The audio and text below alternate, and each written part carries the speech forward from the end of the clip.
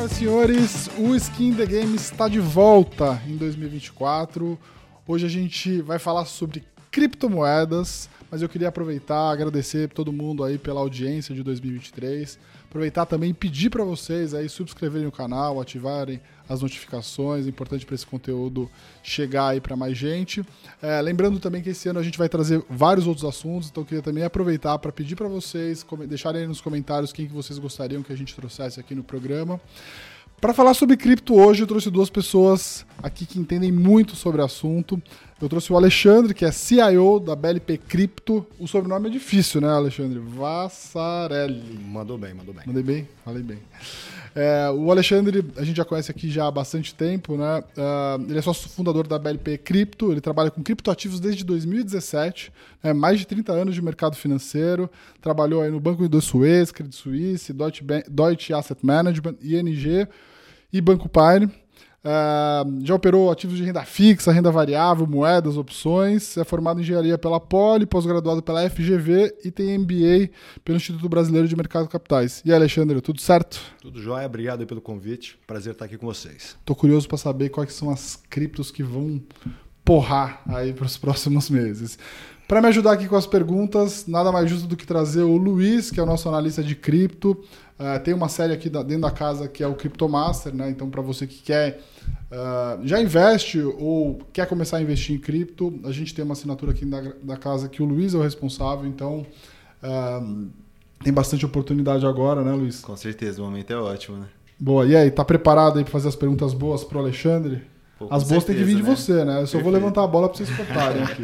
Com certeza, conheço o Alexandre já há bastante tempo, já esteve com a gente no evento da Nord também, no painel de cripto, e vai ser um prazer conversar com vocês aqui hoje. Legal. Foi muito legal, aliás, a gente fez esse programa lá atrás, a gente fez esse evento lá atrás, né? E a gente geralmente faz muita coisa relacionada a ações, renda fixa e macro, e eu fiquei muito surpreso com o painel de cripto. Acho que o pessoal, naquela época, cripto estava meio embaixo, ninguém queria falar sobre o assunto. O momento era completamente diferente do atual, né? Mas a turma era muito boa e eu achei que o pessoal gostou muito.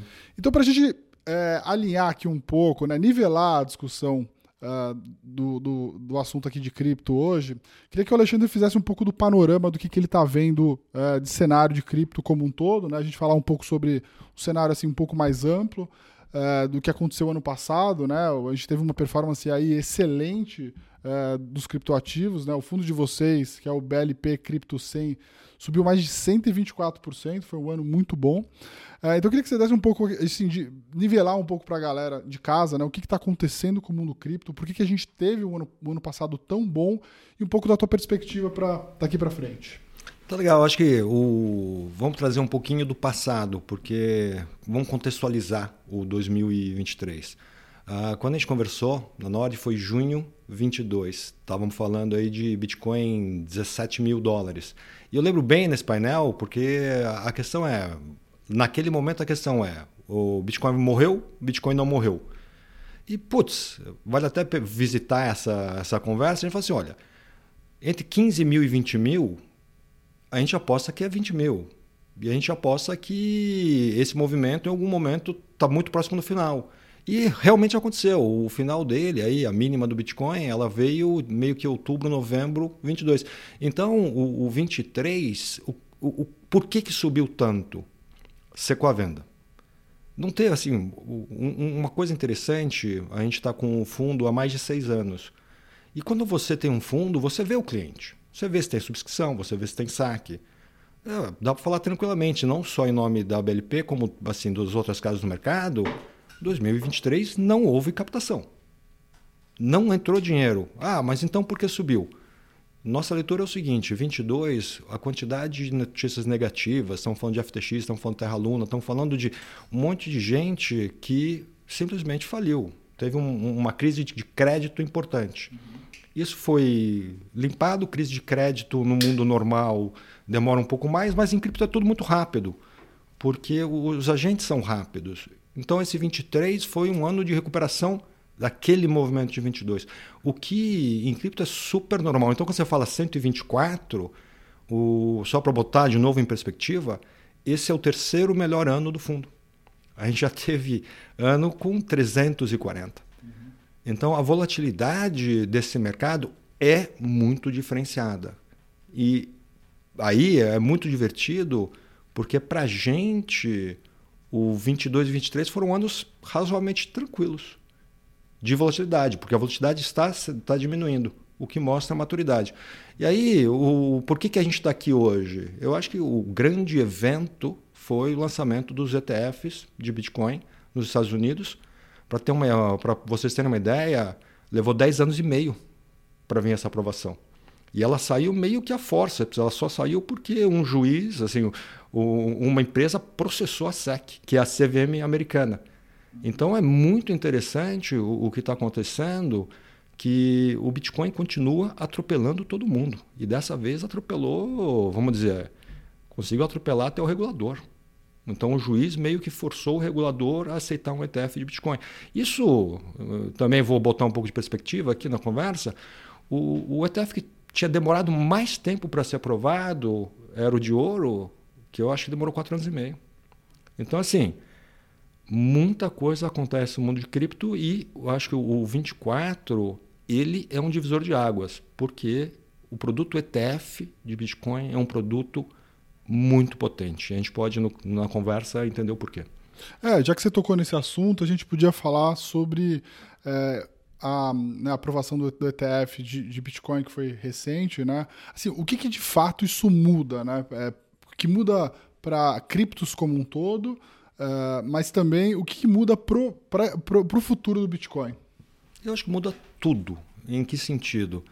Qual que é a diferença? O pool de investidores que tinha acesso a Bitcoin ou criptoativos era muito pequeno, porque os produtos oferecidos no mercado americano, que é o grande mercado, eram produtos meio off-Broadway. Era um ETN, e não era um produto tão bom como é um ETF.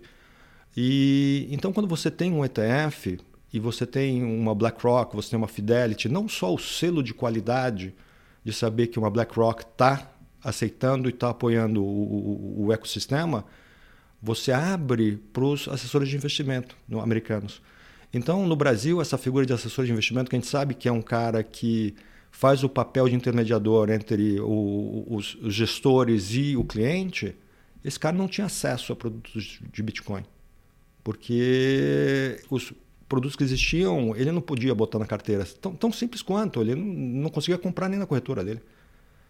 Então, é como se no Brasil, de uma hora para outra, todos os assessores de investimento pudessem comprar um produto novo.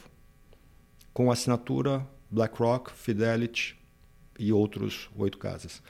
É muito forte.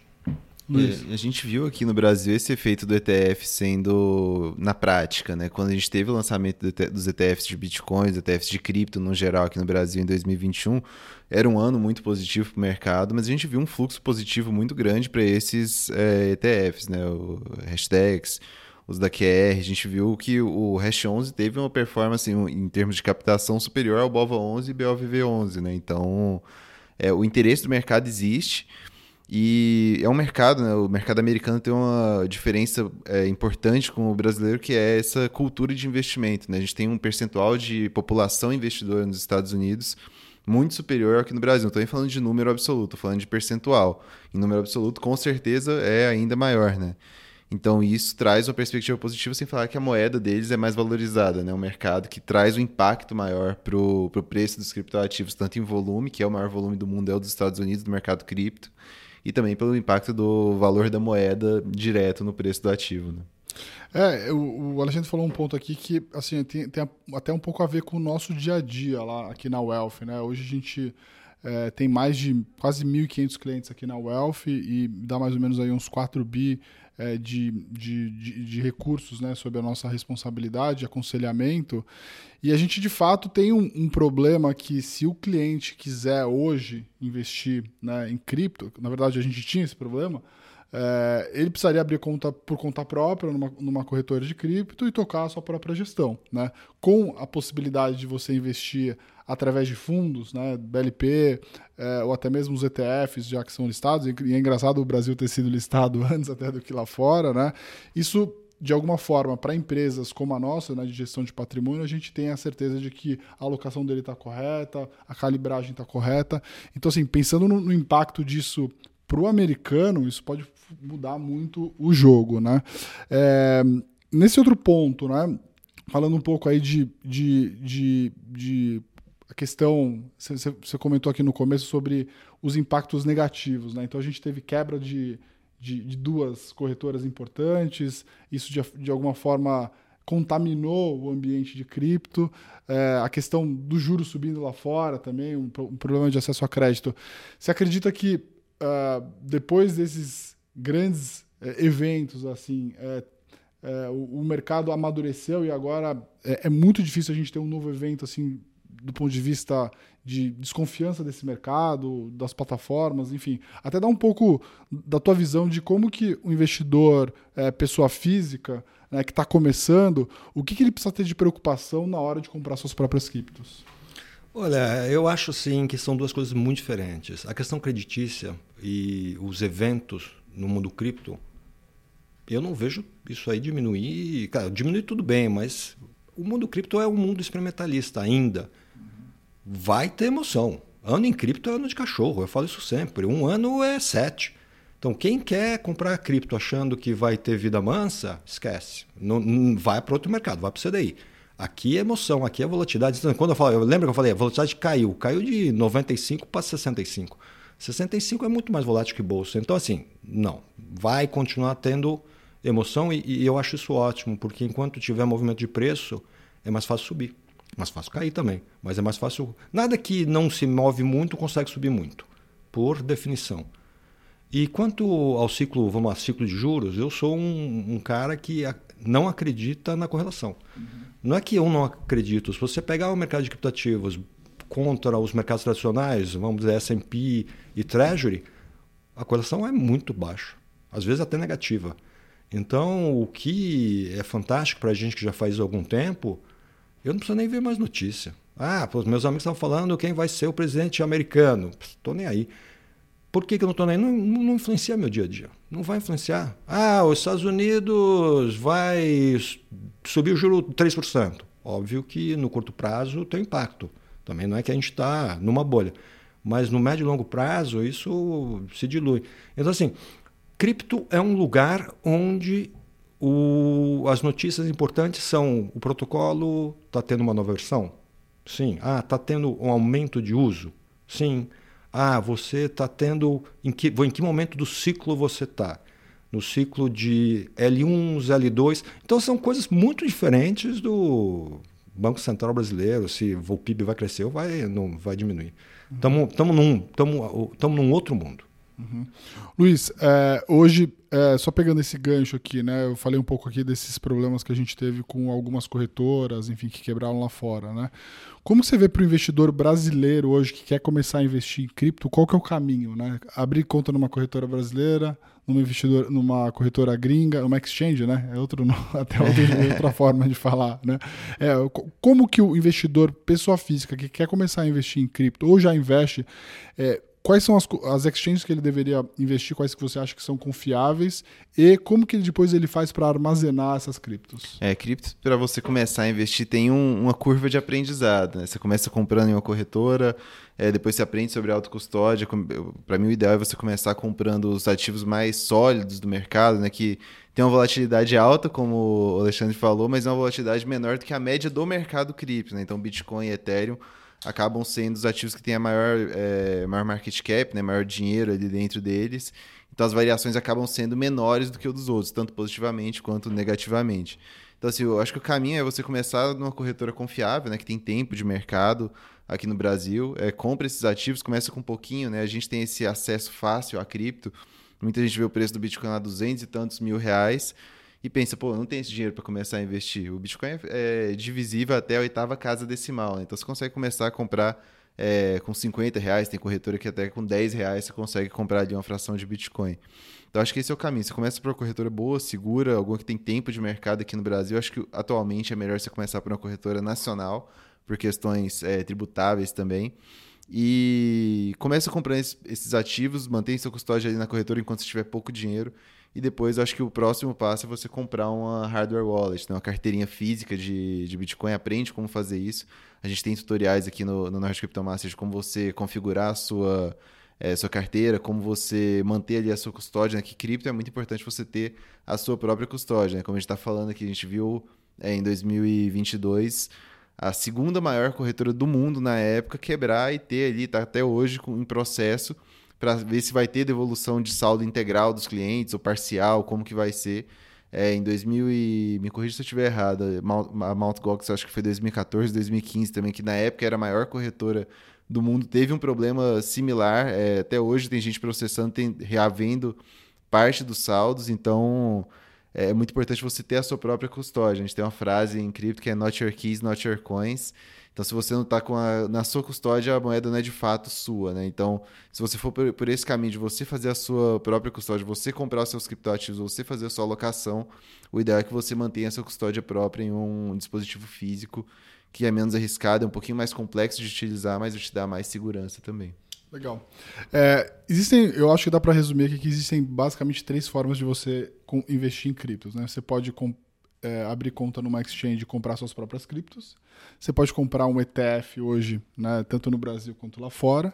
E você pode escolher um bom gestor que vai escolher quais são as criptos e, através de um só investimento, ele vai fazer uma gestão ativa, né, que é o caso da BLP, que já está no mercado aí já desde 17. E eu queria que você explicasse um pouco de como que é a gestão de vocês, né? Como que vocês escolhem os ativos, né? A gente está acostumado aqui a falar sobre value investing, sobre, enfim, gestão de gestores aí multimercado, né? Como que funciona o processo de tomada de decisão aí todo de uma gestora que vai escolher as melhores criptos e vai fazer isso através de um fundo? Perfeito, eu vou começar a fazer uma analogia com bolsa, que eu acho que é bem parecido. Então, quando você vai investir em bolsa, você pode comprar ações individualmente, você pode comprar ETFs de um package de ações, ou você pode comprar um fundo de ações, onde tem um gestor. A gente gosta dos 3 formatos. Eu acho que não cabe a gente dizer o que o investidor tem que fazer, porque cada um tem suas demandas e até seus interesses. Se ele tiver tempo, eu acho que o caminho de você fazer a própria custódia é fantástico. Daí você vai entender realmente na prática por que é melhor. Por que o formato criptográfico é melhor do que os outros.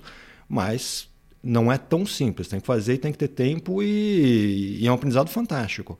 O que a gente fez lá em 17 foi assim, olha, é muito difícil fazer isso. Hoje é muito mais fácil. Em 17 era mato alto. Então era muito difícil, não existia custódia. Então a gente falou assim, vamos fazer isso para o cliente, vamos oferecer uma carteira diversificada. O que diz a teoria econômica? Se você comprar uma ação, você tem um risco maior do que se você comprar uma carteira de ações. A gente veio no mercado tradicional, então quando você fala de fluxo de caixa descontado, que é um pouco, você fala, valuation, a gente estudou, né? O Axel é CFA desde 2001, eu sou de 2002. Então, todas essas analogias, quando você fala value investment, então assim, como é que a gente se percebe? A gente se percebe como um long only value investment fund em criptoativos. Como é que é a tomada de decisão? É um processo extremamente formal, como a gente fazia quando eu estava na mesa. Reunião de caixa, a gente faz uma reunião de portfólio toda segunda-feira, onde a gente traz os temas. Eu acho que talvez a diferença para um fundo de ações, a maioria dos gestores de ação, eles fazem bottom-up. Eles fazem as métricas, eles analisam profundamente a empresa, vão ver o management e daí eles tomam a tomada de decisão é o seguinte, dentro de um setor o que eu quero, qual que é o papel? A gente faz um pouco mais top-down, que é o seguinte, como tudo, assim, estamos falando de 20 mil ativos, então tem muito mais criptoativos do que ação na bolsa. Isso é importante também. Então o universo de investimentos são os 200 maiores, porque também a gente não vai ficar olhando coisa muito pequena. Então o principal, vamos dizer, driver de resultado é a gente entender este momento qual categoria de ativo vai performar melhor. A gente divide esses 20 mil em 5 categorias. Então, temos moeda, sistema operacional, aplicativos, DeFi e o que é Web 3.0, NFT, essas coisas. Então, por exemplo, agora, vou dar um exemplo prático. O que está acontecendo? Os eventos eles estão centrados em Bitcoin e Ethereum, porque Ethereum agora, no primeiro semestre, vai ter uma mudança de versão, que ela sempre traz movimentação. Então, a nossa atenção está muito voltada a isso e os ETFs. Mas a gente sabe que a segunda derivada quando o mercado começa a subir, as altcoins, que é a praia de vocês, elas têm uma performance melhor do que, vamos dizer, os blue chips. Sim. Então, em algum momento, a gente vai migrar esse portfólio, saindo um pouco das blue chips e indo para as altcoins. Não é agora. A gente estava muito... Então, vamos dizer assim, um exemplo prático. Lembra que eu falei que estava caindo tudo? Quando cai tudo, vai para as blue chips. E a gente, em 2023, fez o movimento de começar a sair, mas ainda a gente não está fully out, que é mais ou menos para a gente um 20% do fundo. Essa é a gestão. Então, você trabalha com beta, você trabalha com par trades. Então, Bitcoin e Ethereum. É meio para a gente Petrobras Vale. Sim. E aí vocês estão overweight ou estão underweight? A gente não tem um benchmark, mas a gente está, vamos dizer, a gente tem bastante dos dois. Tem bastante dos dois. E por incrível que pareça, a gente tem mais Ethereum. Os caras vão matar a gente quando eu falo. Quando eu falo que a gente tem mais Ethereum, vão matar. Mas por quê? O que eu acho que dá para fazer muito bem quando você está no dia a dia é você tentar antecipar a próxima notícia. Hoje em dia, o mercado financeiro como um todo, e cripto em especial, eu acho, ele varia muito na narrativa. Então, o ETF, aquele fala, compra no boato, vende no fato. Em cripto é muito forte, porque muita gente vai no Twitter, o X agora, para escolher o que vai comprar. E geralmente quando acontece isso, você está comprando de alguém que já está meio que saindo. Então, assim, eu estou falando, na prática, como é que faz? Um gestor, ele tenta antecipar. Então, na bolsa, quando você compra a bolsa? Você compra a bolsa quando daqui a 6 meses você acha que vai estar bom. Não quando está bom. E isso é mais a parte macro. Então, para terminar, a nossa escola é de macro trading. E macro trading é um cara que tenta antecipar o movimento. É isso que a gente costuma fazer. Legal. Falando um pouco aqui das posições, eu até pedi da ajuda do Luiz para fazer aqui as perguntas mais técnicas, né? Por que ter mais Ethereum do que Bitcoin, né? Qual que é a tese do Ethereum que te faz estar convencido que Ethereum pode ser uma oportunidade muito melhor do que o Bitcoin hoje? Eu acho que são momentos, né? O Ethereum, ele está agora, já há uns 2 anos, está conseguindo cumprir o roadmap dele. Então, o Bitcoin ele tem um uso fantástico e o que é interessante é o seguinte, o Bitcoin não precisa mais nenhuma linha de código. O programa está pronto. Então, a hora que você está com o programa pronto, o Bitcoin é um ativo maduro, é um ativo que está perto de $1 trilhão e que ele tem essa função utilidade, vamos falar um pouquinho de termos técnicos que eu acho importante numa casa como essa e mais vertical na informação. A função de utilidade do Bitcoin é moeda. A gente já teve várias moedas, lembra que eu falei uma vertical moeda? A gente já teve várias moedas no fundo. Hoje, para a gente, o Bitcoin venceu essa batalha. Não tem mais nenhuma outra moeda que vai competir com isso? Na nossa opinião, o Bitcoin já venceu. Então, assim, na nossa opinião, assim, os caras brincam um pouco, tem um negócio de shitcoinheiro, que é todo mundo que faz alguma coisa fora o Bitcoin. Eu costumo dizer o seguinte, eu sou o cara que... É muito difícil eu achar alguém que gosta tanto de Bitcoin como eu. Muito difícil. Eu acho que Bitcoin é o ovo que parou de pé, é uma coisa que nunca mais vai se repetir na história da humanidade. Eu acho que é a melhor invenção do século é o Bitcoin, por N motivos. E o que eles fizeram de diferente? Qual que é o ovo de pé? É computação descentralizada. É você tirar do cartorário o poder de falar o que é certo e o que é errado. Então, hoje, o cartorário está dividido em 10 mil pessoas pelo mundo todo. Isso tem uma potência muito grande para você fazer o descentralizado. Então, tudo que eu vejo em cripto é a onda de descentralização. Isso, para mim, é a onda. E sempre foi essa onda. Então, quando a gente vê o Milley, que foi lá em Davos e fez um discurso extremamente potente, porque ele está surfando. Ele é um produto da onda de descentralização. Então é isso que está por trás. E essa onda é muito... A gente entende que ela está só começando. E a gente entende que os criptoativos estão extremamente bem posicionados para fazer isso. Lembra que eu falei que o Bitcoin atropelou a SEC? Alguém já ouviu a SEC ser atropelada? Eu não. Eu tenho 30 anos nisso. SEC era praticamente o Papa. Para mim foi uma surpresa agradável. Então eu acho que é isso que está acontecendo. E vem acontecendo há 6 anos. A gente fala a mesma coisa... O nosso discurso é extremamente igual. Há 6 anos é a mesma história. E aí, só para a gente não perder aqui o ponto, o Ethereum, né? Por que o Ethereum, então, assim, é tão mais atraente do que o Bitcoin na cabeça de vocês? Porque nesse momento, lembra que eu falei que eu tenho a questão de time de narrativa? Então, o ETF, a narrativa ETF, ela meio que agora vira uma realidade. Então, qual que é a próxima? Quanto negociou? E o Ethereum tem um roadmap que lembra que eu falei que no primeiro semestre vai ter uma nova versão? Toda vez que tem esses hard forks, que é uma nova versão, algumas outras utilidades entram. E as próximas utilidades do Ethereum, elas vão permitir que o Ethereum escalone. Isso é muito importante. O Bitcoin não precisa mais uma linha de código. O Ethereum precisa um monte de linha de código. Por quê? Porque a função utilidade do Ethereum é ser um computador descentralizado. Ou seja, um Windows que roda na internet. E ele não consegue fazer isso, porque ele não tem throughput, ele não tem capacidade de processamento suficiente. Os próximos 2 anos, se tudo der certo, ele vai sair eu acho que ganhar 2 ordens de grandeza na capacidade de processamento. E junto com isso, também o que está acontecendo agora, que é fantástico, estão fazendo o que chama de L2 e até L3. São outros blockchains que rodam fora do Ethereum e daí eles simplesmente eles fazem algumas transações no Ethereum para garantir que o que eles estão fazendo numa outra camada esteja correto. Então, assim, muita coisa acontecendo. E o divertido aí, quando a gente começou o fundo, nem se falava nesse tipo de coisa. L2 era em Bitcoin, que ia fazer a Lightning, que até hoje, operacionalmente, ela não para de pé ainda. Então, porque o Ethereum, eles estão desenvolvendo funções e utilidades que vão permitir que muita gente use. Vou te dar um use case para ficar bem na terra, assim. Um pessoal de ingresso brasileiro lançou um projeto de levar os ingressos para o blockchain. Estamos falando de 15 milhões de usuários. Então, no futuro próximo, um usuário, ele está falando que vai no show. O cara vai comprar um ingresso para o show no blockchain. Talvez ele nem saiba que ele está comprando no blockchain, mas na hora que ele compra no blockchain, você consegue fazer coisas muito divertidas. Vou dar 2 exemplos, porque eu acho que essa é a parte bacana. O que dá para fazer com esses negócios? Então, 2 exemplos. Se está no blockchain, o cara que vendeu o ingresso, ele pode tirar uma foto de você entrando na catraca, porque ele vai saber que é você.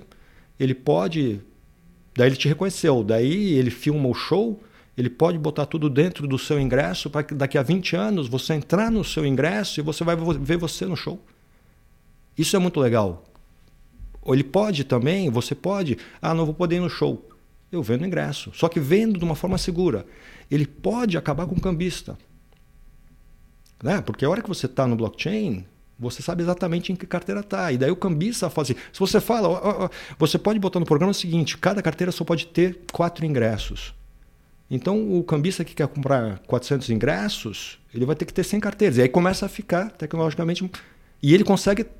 Então assim, o que eu estou falando é que essa tecnologia vai trazer funções de uso muito diferentes e muito bacanas. E isso tem mais valor. O ingresso dele com ele no show, com as músicas. Então, assim, até outra coisa que eles podem fazer, o cantor, ele pode botar, a hora que ele lançar uma nova música, falar, quem foi no meu show vai ouvir primeiro. Vai ter uma semana para ouvir primeiro. Então, você trouxe mais valor. Valor, isso é valor. Sim, legal. Eu queria saber a opinião de vocês dois, começando aqui pelo Luiz agora, né? Assim, a gente teve o ETF de Bitcoin. Qual a chance de a gente ver um ETF de Ethereum? Bem alto, viu? Já tem alguns dos proponentes de ETFs agora, emissores de ETF de Bitcoin, estão com propostas sendo avaliadas pela SEC. O Ethereum teve um caminho um pouco mais longo, né, em termos de categorização pelo mercado americano, né, pelos reguladores americanos, como qual tipo de ativo que ele se enquadra, né? Então teve uma discussão um pouco mais longa e o Bitcoin foi mais fácil de categorizar. O Ethereum exato. E o Ethereum foi um processo um pouco mais longo. Então pode ser que a gente demore um pouco mais para ver esse ETF de Ethereum. Pode ser que não saia esse ano. Pode ser que a gente veja um ciclo um tanto quanto mais longo e mais debatível do que até mesmo não tão longo quanto foi o do Bitcoin, mas assim um pouco mais longo do que esse último stint aí de propostas de ETF de Bitcoin que veio em 2023, né? Mas eu acredito sim que pode ter um ETF de Ethereum, talvez até dentro desse ano, mais para o final do ano, pode ser que aconteça sim. E acho que vai ser bastante positivo pro ativo per si. Legal. Alexandre, queria que a gente falou aqui sobre Ethereum, né, que é uma posição de vocês aí relevante, né, até maior do que Bitcoin. Foi interessante você ter falado sobre isso. Tem algumas outras posições que são relevantes que a gente podia discutir aqui, né, mesmo na pegada do Skin in the Game, que é falar sobre, né, convicções, né, o porquê investir nesses ativos. Tem outras duas criptos que estão aí na carteira de vocês, que uma delas é o Maker e a outra é a Threshold, é isso, né? Queria que você contasse um pouco aí qual que é o case de Maker, né? Por que investir nessa cripto? Cara, Maker é meio uma querida nossa. Por que ela é uma querida? Porque é um projeto extremamente inovador. O Maker é quase o banco central descentralizado. E ele foi a primeira DeFi. Então, nem existia DeFi, existia Maker. Então, foi o primeiro ativo. Como a gente vem de mercado financeiro, quando você fala uma DEX, que é uma exchange descentralizada, a gente entende muito bem, porque a gente sabe como funciona a B3. Então, eu fui tesoureiro de banco. A hora que eu vejo um banco central descentralizado, eu falo assim, poxa, isso aqui tem, de novo, vou usar a mesma palavra, uma potência muito grande, um use case muito grande. Então, a gente já tem Maker há muitos anos. Não é uma das posições que a gente ganha dinheiro, mas a gente gosta muito. E aí, quando o Fed sobe juros, para o Maker é muito bom. Porque, vou simplificar aqui bastante para até todo mundo entender, mas é o seguinte, o Maker tem um estoque de ativos que ele pode transformar em títulos de tesouro americano, pode transformar em qualquer coisa. E ele fez isso. Então, imagina você ter 6 bilhões de dólares em títulos americanos a 4%. É uma receita para o protocolo muito grande. Então, olha a loucura que eu estou falando. Estou falando um protocolo. Protocolo não é um programa de computador, não é um CNPJ, não é nada disso. A despesa no protocolo desses é praticamente nada e que tem uma receita recorrente. Então, se você quer fazer DCF em Maker, tem um monte de número. Vai lá, eu acho que tem uma provocação. Quem é do mercado acionário e que acha que não tem número em mercado de criptoativos, vai ver Maker. Se você olhar e você fizer métrica, fala assim, isso aqui é fantástico. Só que o que a gente acha, quanto mais gente usar estes protocolos que têm uma função de utilidade bacana, eles crescem muito. E aí, lembra que eu falei? O importante para a gente é aumentar o uso. Então, TVL é o valor de ativos que tem dentro desses protocolos é muito importante. E Maker, ele é meio que... ele está sozinho nesse mundo do Banco Central descentralizados. O threshold é uma coisa completamente diferente. Então, em cripto dá para fazer muito bem empréstimo colateralizado. O Maker é quase um empréstimo colateralizado. O que é um empréstimo colateralizado? Uma hipoteca. O que é uma hipoteca? Você bota sua casa e pega dinheiro emprestado do banco. A hipoteca é o que tem juros mais baixos porque o seu ativo é muito bom. E se o banco tem o direito de pegar a sua casa, o risco dele é muito pequeno. É meio que operacional até. Em cripto é mais fácil, porque quem faz o papel do banco é um protocolo. Então, meio que é uma fórmula. Se o nível de colateralização estiver abaixo de 150%, ele fica com colateral. Então, usa muito Ethereum. Porque porque Ethereum? Só em Ethereum dá para fazer isso. Na rede do Bitcoin não dá para fazer nada disso, porque não tem os contratos inteligentes. Então, quando você faz isso, você tem a possibilidade de pegar dinheiro emprestado. E pegar dinheiro emprestado é uma coisa fantástica. Por quê? Porque a hora que você dá um colateral forte, o custo de dinheiro é muito baixo. Sim. Isso... E também o custo, o custo do crédito, ele também está envolvido de toda uma operação que está por trás, né? De agências, gerentes e tudo mais. Quando você reduz, né, todo esse custo, você reduz também a taxa para o cliente final. Né? É mais divertido, porque tem a TAC, né, que é o custo operacional. O custo operacional em cripto é praticamente zero. Então, eu já fiz isso, faz muito tempo que eu não faço esse tipo de coisa, mas lá atrás, quando eu fui comprar Maker, eu testei o negócio. Eu tomei $100 emprestado em 47 segundos. Sem usar o telefone, sem nada. Por quê? Eu botei $200 em Ethereum de garantia, tomei 100 em DAI, que é um stablecoin, acabou, 47 segundos. O mercado oscila, o que vai acontecer? Eu tenho que só ficar de olho. Então, se o Ethereum caísse muito, eu ia ter que ou devolver os 100 ou botar mais garantia. Tão simples quanto. Então, assim, Aí, para um economista, o que um economista faz? Ele olha, quanto mais difícil movimentar o seu ativo, menor valor ele tem. A hora que você tem uma eficiência de alocação do ativo, esse ativo é mais valioso. E daí volta, vamos lá, que eu falei que a gente acha que tudo vai ser tokenizado. A hora que as suas ações, a Petrobras for tokenizada, você vai conseguir se alavancar em cima das suas próprias ações. Então, o custo de carrego da Petrobras vai ser muito menor para o investidor. Isso gerou valor. O mercado de criptoativos ele oferece ferramentas mais eficientes. Eu sou engenheiro de produção, então talvez por isso que eu goste tanto. Porque eu olho e falo assim, é muito mais fácil fazer todas essas coisas através desses protocolos. Eu, quando estava na tesouraria do Pine, a gente fazia empréstimo colateralizado em ações. Cara, para provar um negócio desses era, 1 mês e meio. Porque para você parametrizar a volatilidade de ação de uma forma creditícia, não é tão fácil, né? Então é uma operação complexa que no mundo de criptoativos você faz em 47 segundos. Legal. Luiz, queria que o Alexandre falou sobre Ethereum e Maker, né? O pessoal gosta sempre de a gente falar de alguns casos, então eu queria que você falasse um caso da tua carteira aí que não é nem Ethereum, nem Maker, nem o Threshold. Cara, acho que o case mais recente, assim, que tem tido bastante sucesso é Immutable X, que é uma plataforma similar assim, à ideia do Ethereum, onde você pode criar aplicativos, né, também, mas mais focado em games, em jogos.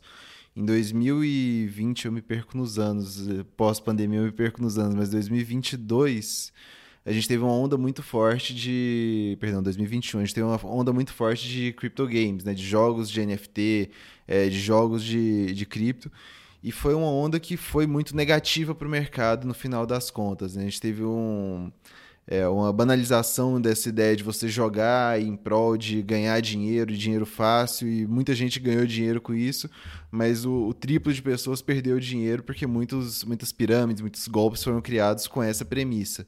Isso tudo dentro de cripto, né? Então, assim, eu olho para o mercado de crypto games com otimismo. Eu acho que tem muito para crescer, mas não da forma como foi no passado. E com isso, assim, eu vejo muito risco associado com você carregar uma posição referente a um jogo único, né? Então, tal jogo eu acho que vai dar certo, então eu vou comprar a moeda dele, vou apostar que aquele ali vai dar certo. E a matriz de risco-retorno desse tipo de investimento em cripto, para o meu modelo de gestão, para o meu modelo de enxergar o mercado, eu acho muito fora do razoável. Então, buscando uma alternativa, eu pensei qual que é a infraestrutura que pode trazer sucesso, que pode trazer uma base ali para o mercado de games crescer dentro de cripto, né? E Immutable X, junto com algumas outras, foram as que despontaram e teve uma performance bem, bem legal ali em 2023. A gente está acumulando mais de 300% com ela desde a inclusão na carteira. Já realizamos lucro ao longo desse caminho. Mas eu vejo assim, com bastante otimismo esse mercado de games e vejo essa posição como assim, um ativo que pode ser, entre várias aspas, a Ethereum dos jogos de cripto ali. Legal. É porque ela usa a Ethereum de uma forma também, então assim, é uma derivada de Ethereum. Posso? Por favor, é isso que eu queria saber. E assim, Alexandre, não tenha nenhuma preocupação em dar no meio do Luiz aqui. Eu quero ver vocês concordarem, mas também eu quero ver vocês brigarem aqui. Não, eu ia ser bem assim, eu achei o exemplo dele fantástico, porque o que ele está falando, e aí é importante para quem está aí, entender o que a gente faz. E o que ele fez, qual que é o raciocínio dele? Ele falou assim, olha, tem um setor que pode ser espetacular, que é o setor de jogos. Jogos descentralizados é a fronteira. Por quê? Porque, um jogo bom vai ter 1 zilhão de moleques jogando. E isso é o que precisa, usuário. Lembra que eu falei usuário? Usuário em jogo, o cara, ele não quer saber o que está rodando lá, como está rodando. Ele quer usar, é o X, né? Então, o que ele está falando assim, eu investir em um jogo é dificílimo. E é dificílimo. Uma das coisas que a gente nunca conseguiu fazer é acertar um jogo. E não no mercado de cripto. O mercado tradicional diz que é super difícil acertar o jogo. Beleza. Então eu falo assim, olha, já que eu não vou acertar o jogo, eu vou acertar a plataforma, porque esses caras vão ter que rodar em alguma coisa. É exatamente a análise que a gente faz. Então você está achando um ativo que a posição de risco-retorno seja adequada se você estiver certo. Qual que é o case dele? Vai ter algum jogo em blockchain. Ainda não tem, mas a gente adoraria que tivesse. A gente já perdeu dinheiro nesse setor. Lembra que eu falei, a quinta é o Web 3.0? Toda vez que a gente entrou lá, e a gente entrou 2, 3 vezes, a gente estopou posição. Porque é muito difícil esse setor, é uma loucura. E eu também não sou da geração game, então eu não sabia disso. Eu aprendi na prática. Compramos Star Atlas, o negócio saiu de 100 para 1 em uns 5 meses. A gente saiu no 80, né? Então, eu acho que é isso que quem está assistindo tem que tentar fazer. É muito difícil fazer, por isso que é bom ou comprar um relatório de alguém que está fazendo, você consegue entender o racional da posição, ou terceirizar. Mas assim, quem quer tentar fazer isso sozinho é exatamente como ação. Se você acha que você consegue comprar ações e performar melhor do que um gestor profissional, cara, vai lá. De repente você consegue mesmo. Eu acho que eu já vi pessoas que, por as mais diversas formas, elas conseguem rentabilizar o portfólio. É isso que você tem que buscar. A gente só está... Por competência ou falta de juízo, às vezes. Né? Às vezes. Mas funciona. A falta de juízo, ela funciona se você conseguir, depois de ter a sorte da falta de juízo, você criar o juízo, você permanece. Senão você quebra no meio do caminho. E aí, por isso que, quando a gente fala, puta, estamos há 30 anos fazendo isso, a gente já viu tudo. Mas já viu gente que fez essa transição do sortudo para o gestor. Tem, não são tantos, mas tem. Então, assim, eu acho que o nosso papel é mostrar caminhos. E cada um, o papel de quem está aí do outro lado, é tentar entender qual que é o caminho dele. E a única coisa, assim, o único conselho que eu daria é saber quanto pode perder. Sim. Você falou num ponto que eu até gostaria que a gente discutisse aqui. Você falou, algumas opções a gente estopou, né? Geralmente, os fundos, como você fez uma boa analogia aí, a gente é muito parecido com um long only, né? Assim, até para explicar para o pessoal de casa, né? Um fundo de ações long only, ele fica uma carteira comprada, geralmente ali o caixa pode oscilar de 0 até 15% na maioria dos gestores, ou seja, na maioria do tempo o gestor está só comprado, ele não está vendido em nada e ele está se expondo a um risco direcional do mercado, né? E é assim como o pessoal da BLP também faz a gestão deles. Mas você comentou que em algum momento vocês estoparam, né? Assim, diferente dos gestores tradicionais, né, de value investing, vocês, para cada operação que vocês entram, vocês têm um target, um stop, assim, um stop loss mais técnico, uma questão mais técnica? Não tão numérico, porque com a velocidade de 80, esses números, eles... mas assim, por que a gente estopou? Porque quando a gente entra numa posição, a gente entra com uma premissa. Uhum. E a hora que essa premissa... Então, qual que era a premissa? Que eles iam lançar... Eles falaram que iam lançar a versão beta em 1 mês e meio. 2 meses não lançaram, estopamos. Porque a gente tem 20 mil possibilidades. A gente não vai ficar apostando em alguém que não entrega. Lembra que eu falei do roadmap do Ethereum? Para a gente o importante é isso, que o cara entregue. Então, se o cara se comprometeu e não entregou, próxima. Não estou aqui para ficar... o papel de gestor de criptoativos é um papel muito agradável, porque tem muitas opções. Então, um pouco que eu brinco é o seguinte, se eu fosse gestor de fundo de ação da Bovespa, ia ser um inferno, porque o universo de investimentos possíveis é muito pequeno. A gente tem um benefício. Então, até por isso que a gente entende que dá para gerar alfa. Quando você tem muita opção, o que o gestor quer? Opções, ele quer distorções, ele quer tendências. Em cripto tem tudo isso. Sim. Por isso que a gente, com 6 anos, acho que já está para falar. A gente performa bem. Não é porque a gente é genial, é porque é mais fácil. Eu fiz do outro lado também. Cara, você ser o gestor de um hedge fund no Brasil pagando 2,20 é uma tarefa, super complicada. Uhum. Então, é isso. A gente viu, Luiz e Alexandre, no último ciclo, né, muita gente perdendo dinheiro aí com NFT, metaverso, né? Vocês acham que esse mundo aí de NFT e metaverso morreu? Ou existem algumas coisas que vocês veem como positiva e a gente pode ter mais para frente alguma melhora nesse mercado? O que você acha? Cara, o Alexandre fala bastante de uma palavra que eu acho crucial nesse mercado exatamente, assim, nesse mercado específico, que é a utilidade. Ele trouxe um exemplo do ingresso, por exemplo, através de blockchain. NFT é perfeito para isso. NFT, da forma como foi abordado, da forma como foi introduzido através dos JPEGs que ficaram famosos, dessa criação de comunidade, eu acho que isso não chega a 1% do potencial que NFT pode ter.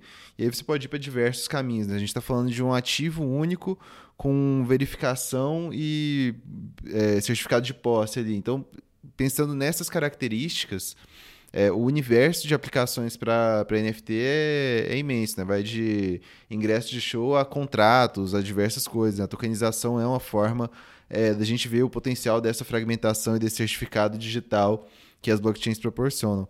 Agora, passando para o metaverso, né? Então, assim, respondendo do meu ponto de vista, a NFT tem muita utilidade, só que a gente ainda não explorou nem 1% do que ela pode ser de fato. Metaverso, para mim, é uma conversa um pouco mais complicada. Assim. Eu acho que metaverso criou-se uma expectativa muito grande num momento muito preliminar. Acho que metaverso ainda tem uma distância muito grande para ser percorrida. E eu acho que o fator chave para o metaverso em cripto ser algo plausível, algo que aconteça de fato, é a mudança geracional, né? Acho que a gente estava falando aqui, a gente abordou isso por cima, mas o jovem de hoje ele é muito mais nativo da internet, né? Acho que eu tenho um irmão adolescente, eu vejo isso, assim, o pessoal dessa idade, dessa geração, dessas gerações que estão vindo, o primeiro idioma deles é a internet, né? Eles se comunicam melhor pela internet, eles vivem a internet, eles vivem esse ambiente digital, né? Então, para a gente, dessas outras gerações que viram o começo do computador, o começo da internet, é mais difícil, é menos palpável essa ideia de valor digital, de pertencimento digital, de comunidade digital, né? E para essa galera que está vindo, que está se tornando economicamente ativo, vai estar se tornando, essa população vai crescendo ao longo dos anos. Eu acho que esse pessoal vai começar a enxergar um valor muito maior em metaverso, nesse pertencimento digital, vai entender muito mais fácil do que, por exemplo, um exemplo prático meu, assim, para mim foi muito mais fácil explicar para o meu irmão o que é Bitcoin do que foi para o meu pai. Meu pai tem diversos anos, conhece muito de investimento, tem vivência de mercado, mas para ele entender o Bitcoin é muito mais difícil que para um moleque que na época tinha 13 anos. Então, assim, acho que essa mudança de geração vai ser muito positiva pro mercado como um todo e principalmente para esse mercado de metaverso crescer de fato. Legal. O pessoal, provavelmente teu irmão não sabe nem que é uma lan house, né? Nem ideia. O pessoal não lembra que para jogar com velocidade, né? O jogo ter velocidade, você conseguir jogar online, você tinha que ir para um lugar para poder jogar contra as pessoas. Fisicamente presente, né? Hoje, pelo celular, você joga em alta velocidade com qualquer pessoa do mundo, né? É uma loucura, né? Quer adicionar algum ponto aí em relação à questão de NFT e metaverso, Alexandre? Então, assim, duas coisas. Primeiro que os NFTs de boas coleções, tipo CryptoPunks, os negócios valem uma fortuna. É uma obra de arte. Estão falando aí 100 Ethers, estão falando $250 mil. Um NFT. Então é difícil falar uma coisa que morreu se tem algumas coleções. Um Fidenza é a coisa mais linda do mundo. Então, assim, o mercado de NFT acho que nem começou. Aí eu concordo muito. Para mim, a grande diferença de raciocínio é o seguinte: o metaverso ele ainda não consegue funcionar. Não tem capacidade de processamento. O metaverso precisa de muito processamento. Hoje ainda não dá para fazer. Mas é quando você traz a lan house, a linha de escada, a internet. Cara, uma coisa que eu adoro é o seguinte: eu nunca vou apostar contra a capacidade humana de desenvolver. Eu nunca vou apostar contra a tecnologia, porque a tecnologia tem mostrado que ela consegue, no tempo, superar os problemas. Então, eu acho que o cara vai fazer um jogo no metaverso sem saber, via blockchain, daqui a 20 anos. Eu não conhecia esse Fidenza, bem legal, hein? Bonito as obras aqui. Vou dar uma pesquisada. Não, e Fidenza, além de ser bonito, a forma com que foram criados, arte, a criação do quadro, ela é uma interação com quem está fazendo o mint. Então é um programa de computador que faz isso, que fez essas obras. Então, assim, é uma coisa fantástica. A forma de criação disso é muito bacana porque o cara que faz o mint, ele interage com o resultado da obra. Muito legal. Eu queria lançar uma pergunta pro Alexandre, esse aqui fala de uma coisa que eu acho muito interessante, para mim é um dos pontos cruciais de cripto. Eu queria ver uma visão mais aprofundada dele sobre isso. Você fala muito assim de criar sem nem perceber, sem ver que é de cripto, usar sem saber que tem ali uma blockchain por trás. O quão distante você acha que a gente está hoje desse cenário, onde um usuário qualquer de computador ou um usuário qualquer de qualquer tipo de aplicação vai estar interagindo com a blockchain, se valendo das vantagens do que é a blockchain, do que a blockchain proporciona, sem saber de fato o que é uma wallet, sem saber o que é uma chave privada, sem saber nenhum dos tecniquez de cripto que a gente precisou aprender para a gente ser early adopter, para estar aqui desde do começo. E vai só usar no dia a dia, vai saber que é bom e vai confiar porque é bom, da mesma forma como, sei lá, a gente usa cartão de crédito, 90% das pessoas usam cartão de crédito sem saber o que tem ali por trás na tecnologia, só usa porque confia. Eu acho que 5 anos para fazer isso de uma forma centralizada e uns 10, 15 descentralizada. Então, eu acho que tem o projeto que eu falei nos NFTs. Você vai estar dentro do ambiente do cara que está vendendo ingresso. Então, uma forma centralizada. Você não vai saber que está no blockchain, mas você não vai ter o benefício da descentralização. Para a descentralização acontecer, o Ethereum ou algum outro blockchain tem que ter a capacidade de processamento que permita... É meio assim, vamos dizer que você tem uma estrada. Para você passar muito carro, essa estrada tem que ser muito larga. E se a estrada for muito larga, o cara vai construir um posto de gasolina. Se é uma estrada que não passa ninguém vai construir posto de gasolina. Então, a hora que a estrada estiver funcionando, com as suas 25 pistas, vai ter posto de gasolina, vai ter hotel, vai ter tudo. Hoje não dá para construir, porque você não tem o fluxo. Então, hoje, a aposta do fundo central é em estradas. A gente meio que comprou um monte de estrada. Porque estrada tem pedágio e a gente, hoje, vive do pedágio. Então, é um pouco esse o racional que está por trás. E aí volto no Ethereum, por quê? O Ethereum hoje é a mais importante estrada. É a única? Não, tem várias. Quem vai ganhar? A gente não sabe. E quando você não sabe quem vai ganhar, o que faz um gestor? Compra várias. Hoje, historicamente, quantas posições vocês tiveram assim, em quantidades no fundo? E assim, vocês têm alguma regra de alocação máxima, mínima? Então a gente não gosta, assim, historicamente entre alguma coisa entre 10 e 15, a gente está em 15, a gente não gosta de muito mais do que 15, porque a gente acha que aí perde um pouco... O cara que tem tudo não tem nada, então não é essa a nossa proposta. Então, um pouco a gente faz o seguinte, quando a gente vai numa coisa muito pequena, a gente vai com uma posição pequena. Então, tipo, de 0,5% a 2% do fundo. E para um momento onde o nosso foco é muito mais estradas, esses projetos são maiores.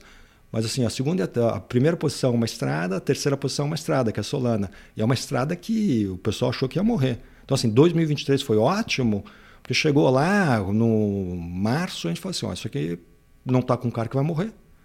Vamos comprar mais. A gente sempre teve, mas a gente comprou mais, e essa vamos comprar mais, eu acho que Solana subiu 800%, 1000%. Eu comprei pouco lá atrás, tomei um pau gigantesco. Como eu quis aumentar a minha carteira de cripto ao longo do tempo, a gente comprou mais, né? E aí eu acho que deu uma porrada grande, assim. Eu devo ter investido e perdido, sei lá, 70%, mas eu aumentei e agora deve ter... fazendo o preço médio, aí eu tô ganhando aí uns 300%, 400%. Você fez exatamente o movimento. Podia ter avisado a gente, mas a gente fez o mesmo movimento. Que é um pouco o nosso papel é esse, tá exagerado. Ou para cima, ou para baixo. E como é tão volátil, o mercado dá chance. Em cripto, o mercado dá chance. E que chance deu, né? Solana caiu de quase $200 para $9 durante o ano de 2022, né? 22. Sou péssimo com o tempo. É o ano de cachorro, né? Porque a gente meio que perde. A gente perder essa perde noção, total. Né? Para mim, 2021 parece uma década atrás. Que isso é legal, assim, eu vou usar essa perspectiva. Quando a gente lançou o fundo, não existia custódia. Então, estamos falando que em 6 anos não só existe custódia, como hoje um cliente do Itaú pode comprar na própria conta. 6 anos... É uma Copa do Mundo e meia. Não aconteceu nada. Né? Pega, o Neymar ainda tá. Não é? Você que gosta de futebol. O time do Brasil hoje deve ser 60% tava lá. Em cripto mudou tudo. Perfeito. Você olha para o top 10 de cripto, muda de ano para ano assim drasticamente, né? Ale, eu queria fazer uma pergunta para você também sobre a institucionalização e a profissionalização do mercado cripto, né? Como que você enxerga isso? Você falou que o BLP começou em 2017. Curiosamente, foi o mesmo ano que eu comecei a atuar no mercado de criptativo profissionalmente. Na época era tudo muito diferente, né? Cripto era muito mais do que a gente chama de degen, né? Do pessoal que é mais anárquico, mais contra o sistema e enxergava o Bitcoin como esse ato de rebeldia contra o sistema. Ao longo desses anos, muita coisa mudou, né? A gente viu o mercado profissionalizar muito, não só no Bitcoin, mas como um todo. Tanto na questão regulatória, quanto na questão de desenvolvimento mesmo e posicionamento desses ativos. Como você enxerga isso, assim, com otimismo, com pessimismo? Você acha que a gente está muito distante do que os idealistas do mercado cripto pensavam e se isso é positivo ou negativo?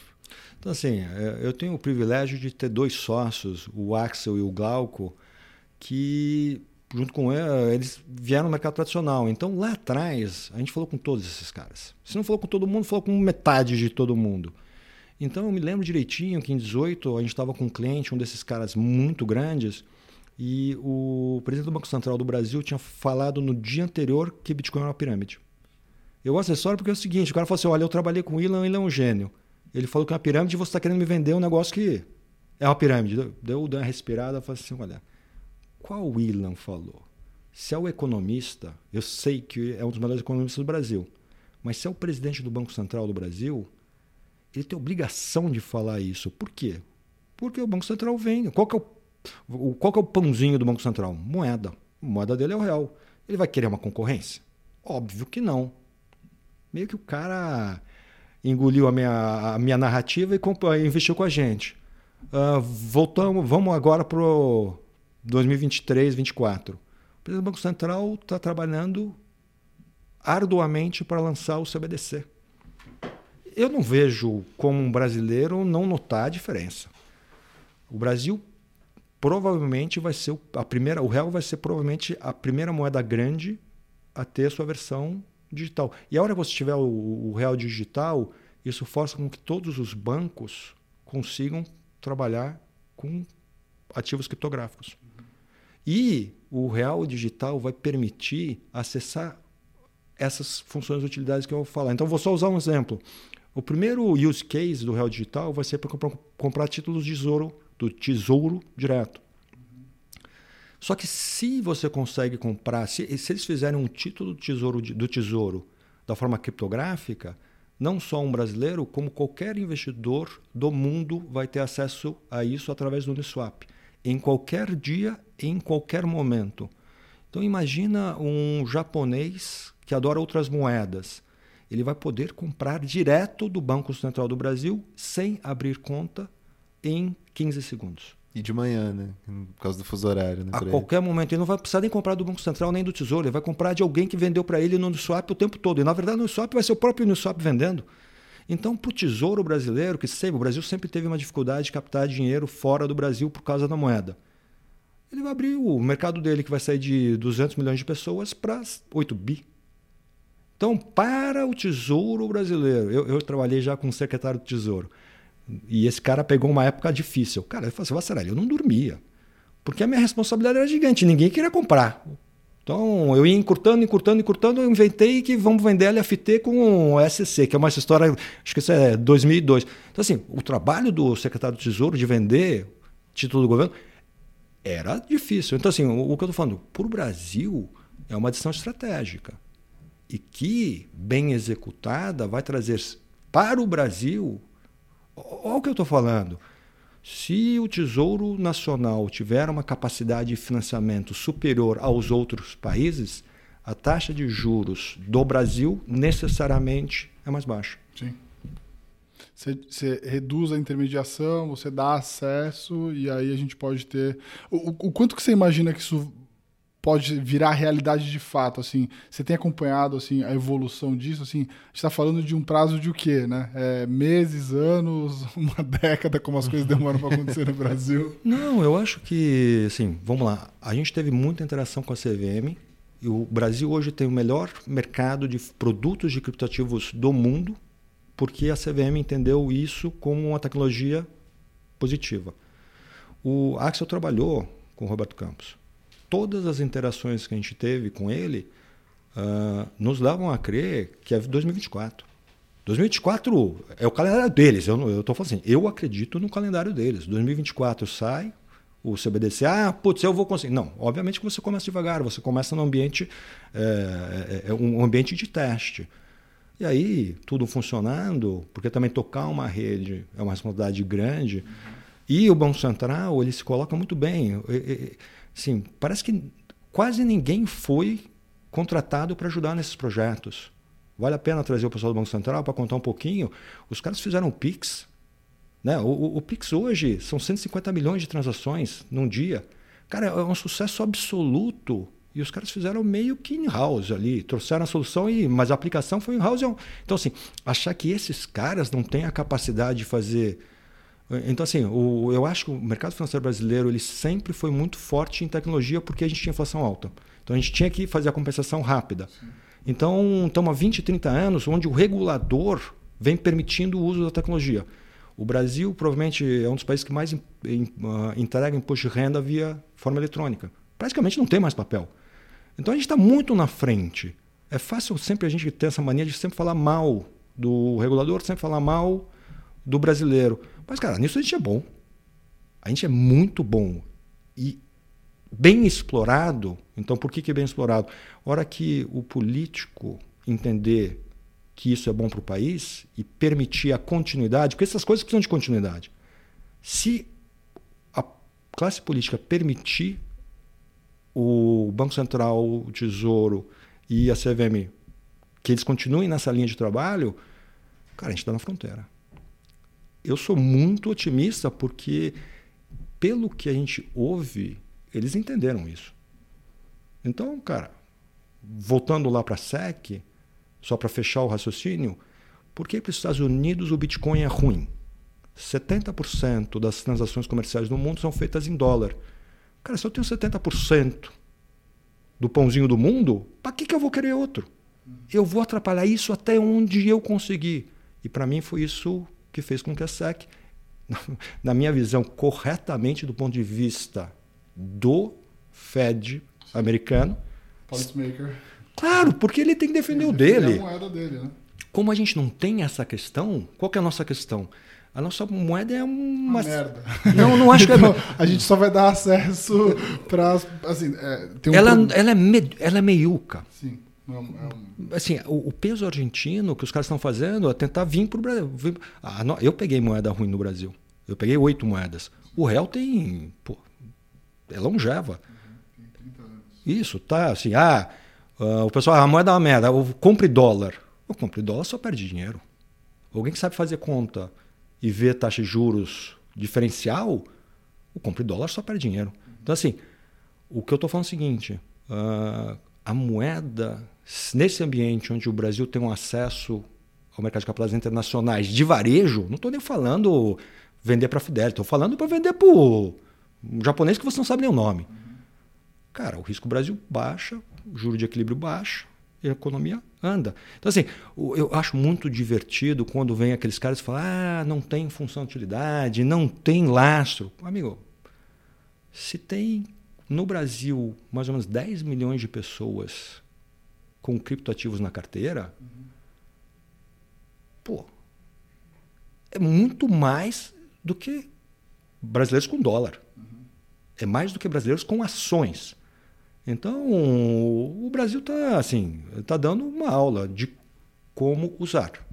O stablecoin, que é o que os caras compram, é um produto 100% cripto. Legal. A gente está caminhando para o final aqui, vou fazer uma provocação aqui, uma brincadeira, e assim, de novo, é brincadeira mesmo, é um bate-bola para ser bem dinâmico e bem divertido, né? Vou fazer algumas perguntinhas aqui para vocês, papum, né? Naquele esquema de bate-bola mesmo, e aí eu quero saber a opinião de um dos dois, tá? Depois a gente pode até entrar mais na discussão, mas eu queria saber a resposta de vocês, papum, é o bate-bola aqui do Skin the Game, tá? Primeira pergunta é o seguinte, vou começar sempre com o Alexandre, depois o Luiz responde, tá? Convidado tem preferência. Convidado leva a primeira, leva a surpresa. Bom, vamos lá. Primeira pergunta do nosso bate-bola. A menos de 100 dias do halving, Bitcoin é compra? Strong buy. Perfeito. Strong buy. Com certeza. Bitcoin pode chegar a $100 mil no próximo ciclo? Eu acho que é mais, assim, vou tomar cuidado com as palavras. Eu acho que é mais provável chegar a $100 mil no próximo ciclo do que não chegar. Com certeza. Até agora concordamos em tudo. A Cathie Wood, que é uma grande gestora aí de ativos nos Estados Unidos, falou que o Bitcoin pode chegar até $1,5 milhão em 2030. O que ela está vendo que a gente ainda não viu? Vocês acreditam que é possível a gente ter o Bitcoin a $1,5 milhão até 2030? Eu acho que a grande vantagem da análise dela é que ela vê, a tese central dela é de convergência de tecnologias. Então, eu vou dar um exemplo. É difícil imaginar que o AI se desenvolvendo não vai usar cripto, porque é muito mais fácil. Então, se ela está vendo isso, eu acho que nesse cenário, onde vários serviços vão ser prestados através de inteligência artificial, esses serviços vão ser pagos em criptoativos. E aí, de novo, função de utilidade, o número de usuários é muito grande. E o que eu acho que é difícil das pessoas entenderem é o seguinte: tem 21 milhões, no máximo. Então, cada novo usuário ele tem que comprar de alguém. Isso é... E 30% estão perdidos. Mas assim, tipo, é oferta inelástica. Sim. Oferta inelástica é uma coisa que a gente não está acostumado. Boa. Luiz? Acho que chegar em 1,5 milhão é bem difícil. Acho que eu entendo o que ela quer dizer, mas o número que ela usou, eu acho assim, matematicamente, para o Bitcoin ia depender de algumas premissas difíceis de serem cumpridas para acontecer. Muito bom. Metade disso, talvez. Arma na cabeça, Bitcoin ou Ethereum? Bitcoin. Depende do momento do ciclo. Então, o que a gente faz é isso. Às vezes é melhor Bitcoin, às vezes é melhor Ethereum, e às vezes... E a gente torce para em algum momento ser melhor uma outra coisa. Melhor altcoin para investir hoje? Vou começar por mim agora, Vai. Né? Legal. Putz, cara... Já mudei a ordem aqui, desculpa, Boa. Vou de Optimism. Como chama isso? Optimism. Otimismo em inglês. Muito bom. Eu gosto. Ou Arbitrum, que é a concorrente, eu acho que é uma narrativa boa. Uma L2 que tem bastante potencial. Muito bom. Última pergunta aqui. Qual a alocação em percentual que vocês recomendam para um investidor pessoa física ter em cripto? É 1, 2, 3, 5%? Quanto que você acha? Cara, eu acho que depende do investidor. Mas eu adoro... Eu gosto muito de portfólio barbell, que é bota 95% sem risco, 5% em cripto. Por quê? Porque, vamos dizer, a gente meio que olha para dar 100% ao ano. Cara, se o ano é bom, você meio que resolveu, né? 5% lá, você vai ganhar 12 de juros, mais 5, 17. Cara, tá ótimo. Vou ter 100% em cripto. Se eu tivesse menos de 25%, eu estaria 100%. Porque daí o problema é que o cara não tem grana. Então, assim, vou all in. Ele resumiu minha juventude agora. 90% sem risco e 10% em Bitcoin. Quando eu entrei em cripto, era 100% em cripto, né? 100% de R$1.000 que eu tinha investido.